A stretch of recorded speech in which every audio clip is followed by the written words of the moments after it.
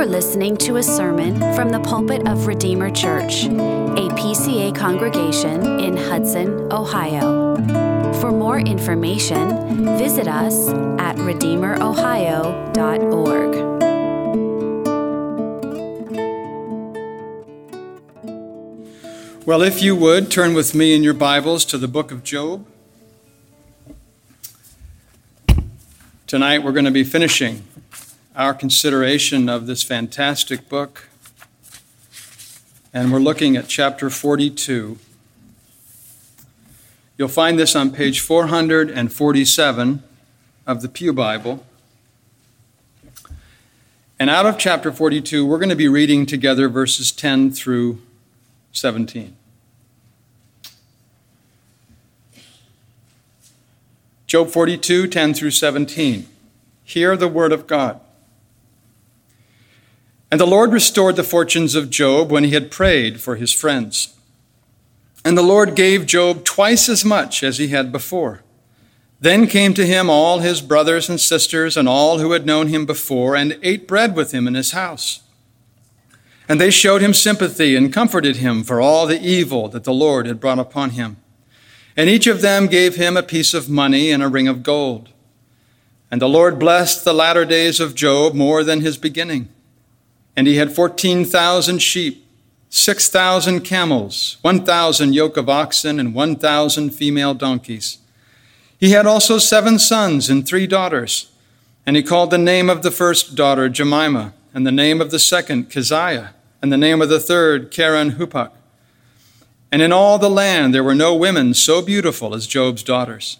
And their father gave them an inheritance among their brothers. And after this, Job lived 140 years and saw his sons and his sons' sons 4 generations. And Job died, an old man and full of days. Well, in our consideration of Job, we have come to the final chapter in the story. And in one sense, what this has been is a tale of a godly man who persevered. His was a sudden and cataclysmic fall from great riches to filthy rags. But despite losing his wealth and his rank and his children and the support of his wife, he persevered. In another sense, this has been the vindication that God's grace is sufficient, that grace which the devil mocked at the beginning. When the Lord highlighted Job's sincere and saving faith, Satan slandered him. You've blessed him and he prospers. Take it away and he'll curse you. But this was untrue and proved by Job's godly response to his losses. He arose, tore his robe, and shaved his head, and fell on the ground and worshipped. And he said, Naked I came from my mother's womb, and naked I shall return. The Lord gave, and the Lord has taken away. Blessed be the name of the Lord.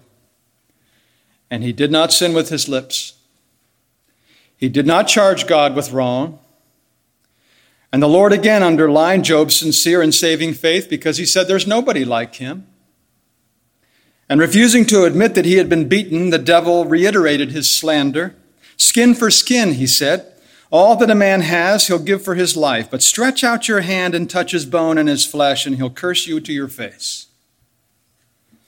So Job's health was stripped away. His wife turned against him. And the test was on. And in the end, Job's faith was commended and God's grace was vindicated. He was a sincere believer. He was not in it for the temporal comforts. God's grace is sufficient to convert sinners and to preserve believers. He makes his word effectual in transforming rebels into heirs of salvation. And in Job's case, he endured all his trials and he never walked away from his faith. That's not easy because his love for God was sincere. He served and worshiped his God for no other reason than that he loved him. His suffering and his restoration, I believe, illustrate how God deals with his children.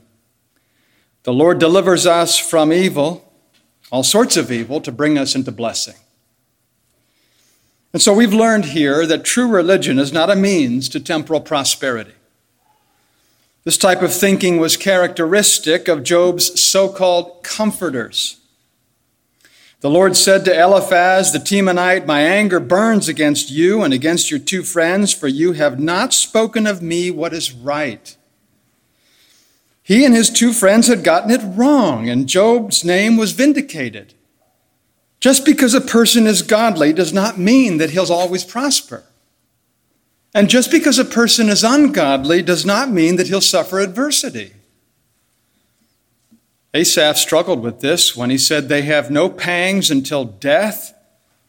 Their bodies are fat and sleek. They're not in trouble as others are. They're not stricken like the rest of mankind." And as we have noted several times, providence is shrouded in mystery. However, God's creation is good, and the comforts that he provides are generous. Think of it. He blesses us with marriage, family, work, wealth, friends, other benefits. And these are gifts of common grace. They're enjoyed by believers and unbelievers alike. But in the case of unbelievers, their enjoyment is relatively short-lived. They experience good things only during their brief sojourn upon the earth. By contrast, according to Matthew 5, Jesus says, "The blessed are the meek, for they shall inherit the earth." Those with the evangelical meekness like Christ become heirs of all things. Believers can look forward to enjoying all the material blessings of creation. Anything you want. It'll be a new creation. It'll have all the material benefits of this earth.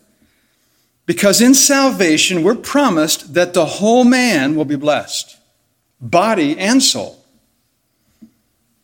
And thus, at the consummation, God's people will be given joy for their ashes. Job's material and temporal restoration is designed to be a foreshadowing of what we can anticipate.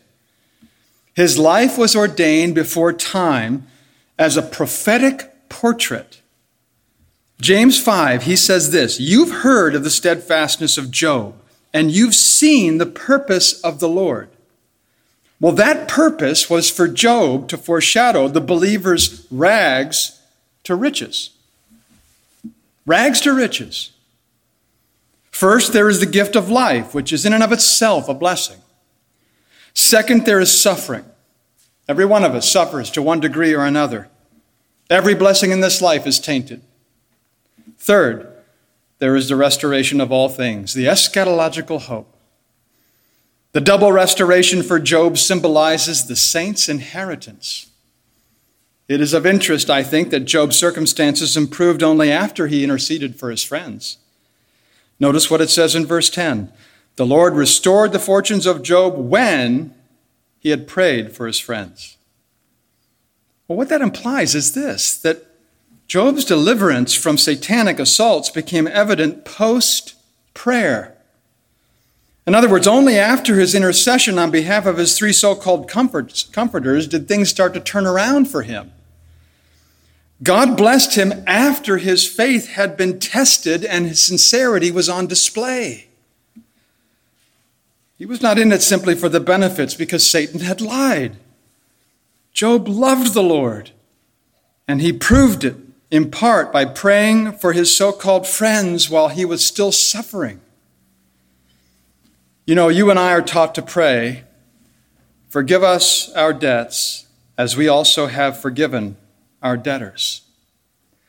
And we have every reason to think that we've been forgiven if we have this testimony in ourselves, that we, from the heart, forgive others their offenses. That's what Job did.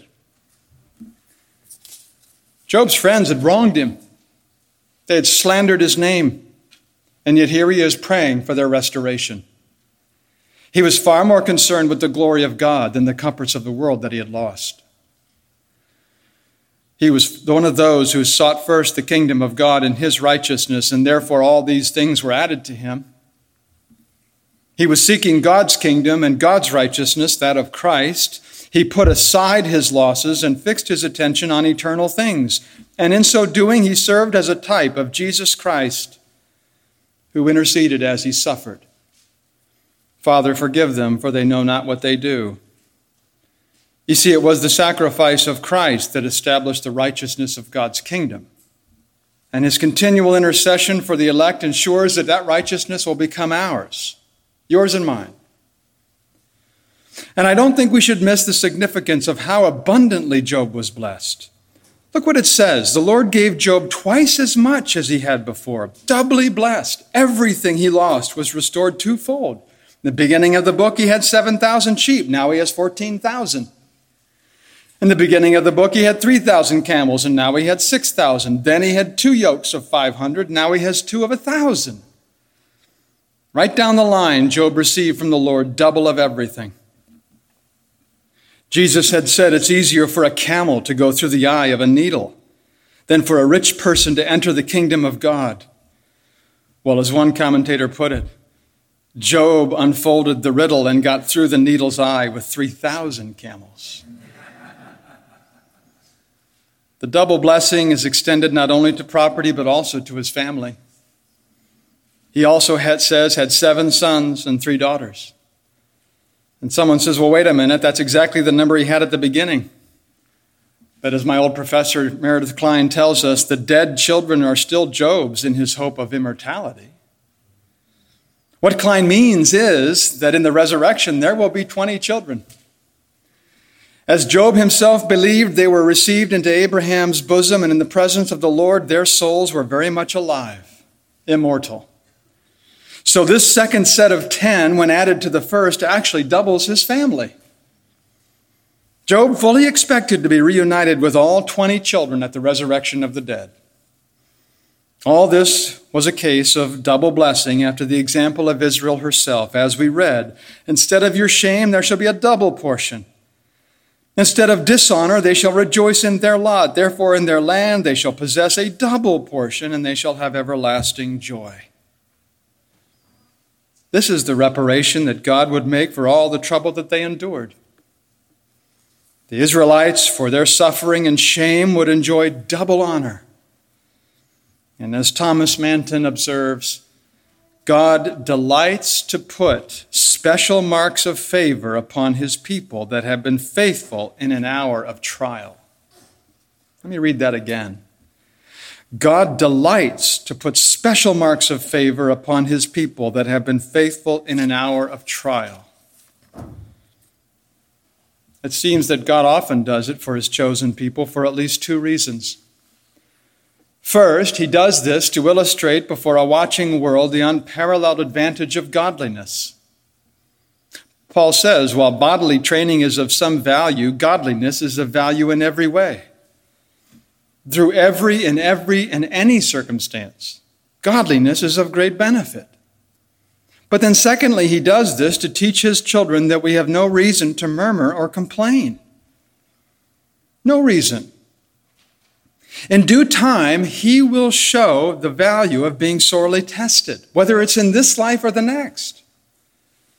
We are called to wait upon the providence of God from day to day, and the devil may assault us, and we may sustain all kinds of blows, but all the while we know that God is preparing us for something great. Blessed is the man who remains steadfast under trial, for when he has stood the test, he will receive the crown of life, which God has promised to those who love him. That's James. And notice how Job's unusually long life of an additional 140 years shows his fullness. He lived a very long life and was able to enjoy 4 generations. The psalmist tells us that children are a heritage from the Lord, the fruit of the womb a reward. And Solomon teaches that grandchildren are the crown of the aged. So what a rich blessing it was for him to see so many of his descendants. I think what this implies is that his wife had been restored from despair.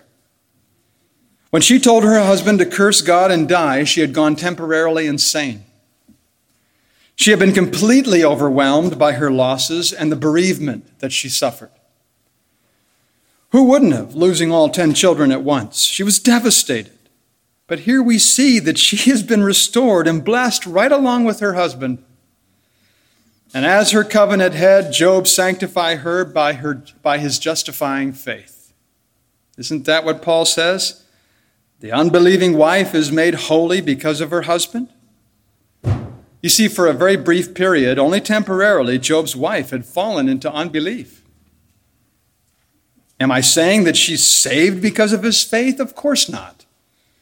But I am saying that his faith and godliness helped put her in position. She witnessed his faith. She observed his perseverance. She heard the speeches between him, his friends, and God. And I wouldn't be surprised if she was there when God addressed him directly.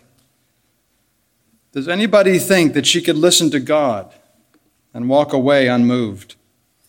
No. The Lord blessed Job and his wife with 10 more children, now twice as many. And the joy and the happiness of their family is symbolized by the daughter's inheritance. You know as well as I do that ordinarily in Jewish writings, only the sons are mentioned as heirs. But here are 3 individual daughters who are distinguished by name. Jemima, Keziah, Karen, Happuk were the most beautiful women in the East. And they received an inheritance from Job among their brothers. And then we have Job's siblings and his friends who had been estranged when he was suffering, now being reconciled. They all visited him, ate with him, showed him sympathy, comforted him, and God worked through them to bless Job with gifts of money and gold, which is characteristic of God's rich and abundant bounty for the saints. When Israel left Egypt, it was with silver and gold jewelry, according to Exodus 11. When the Jews left Babylon, it was with basins of silver and gold and thousands of vessels. So when Job was restored, it was with pieces of money and rings of gold. And it was to show the importance of focusing on the conclusion, not the start. Solomon says in Ecclesiastes 7, better is the end of a thing than its beginning. The fruit is better than the blossom. The reaping is better than the sowing. In the midst of pain and suffering, we have to exercise faith to see the end. In the present, there is pain. In the future, there is righteous fruit. We should embrace God's promise and look ahead to the reward.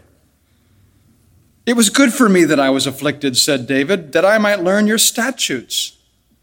You see, the gracious end of our afflictions is the soul's sanctification. The glorious end of all of our afflictions will be eternal blessedness in heaven. That's what we're looking for. This will be God's gift. He'll give it to us in Christ. And we can persevere by viewing our afflictions as a means to a glorious end. So in conclusion, let me just say that great suffering and disappointment often go before joy and exaltation. Proverbs 18:12 says, humility comes before honor. Jesus himself had to suffer first, and only then did he enter into glory. Manton says, first to be crowned with thorns before being crowned with glory. That's the life of the Christian.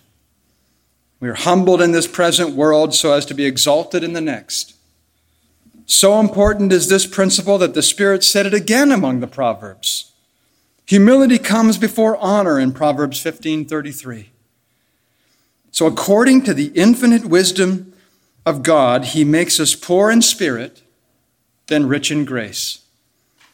And after Job lost all of his earthly comforts, God blessed his end more than his beginning. And therefore, afflictions should never be seen in their beginning, but how they will end. That's how we should view all the things that we have to endure in this life. What's the end? What's the purpose?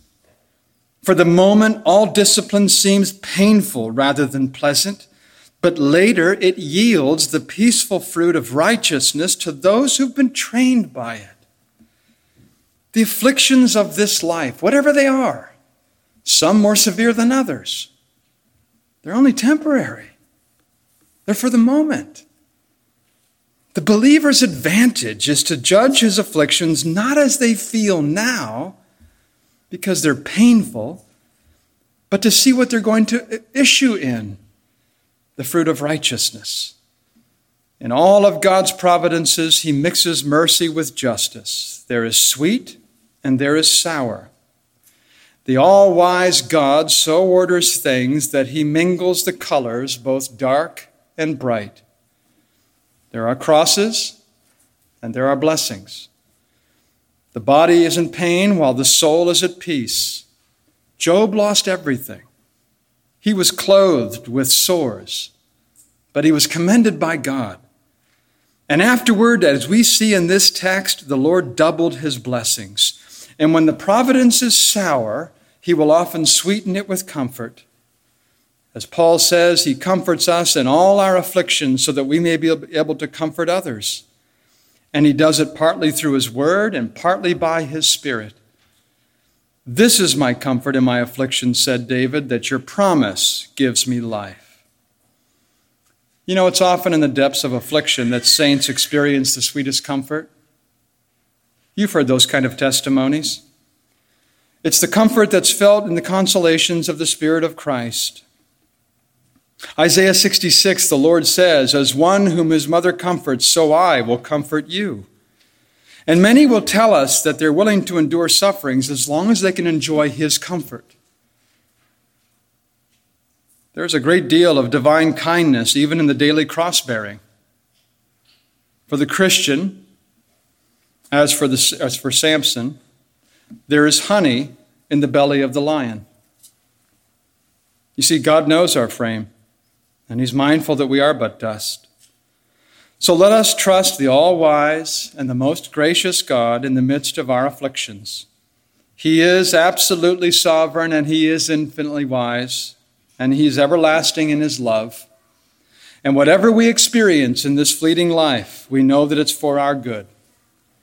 We can be certain that God will never relinquish his grip upon the saints.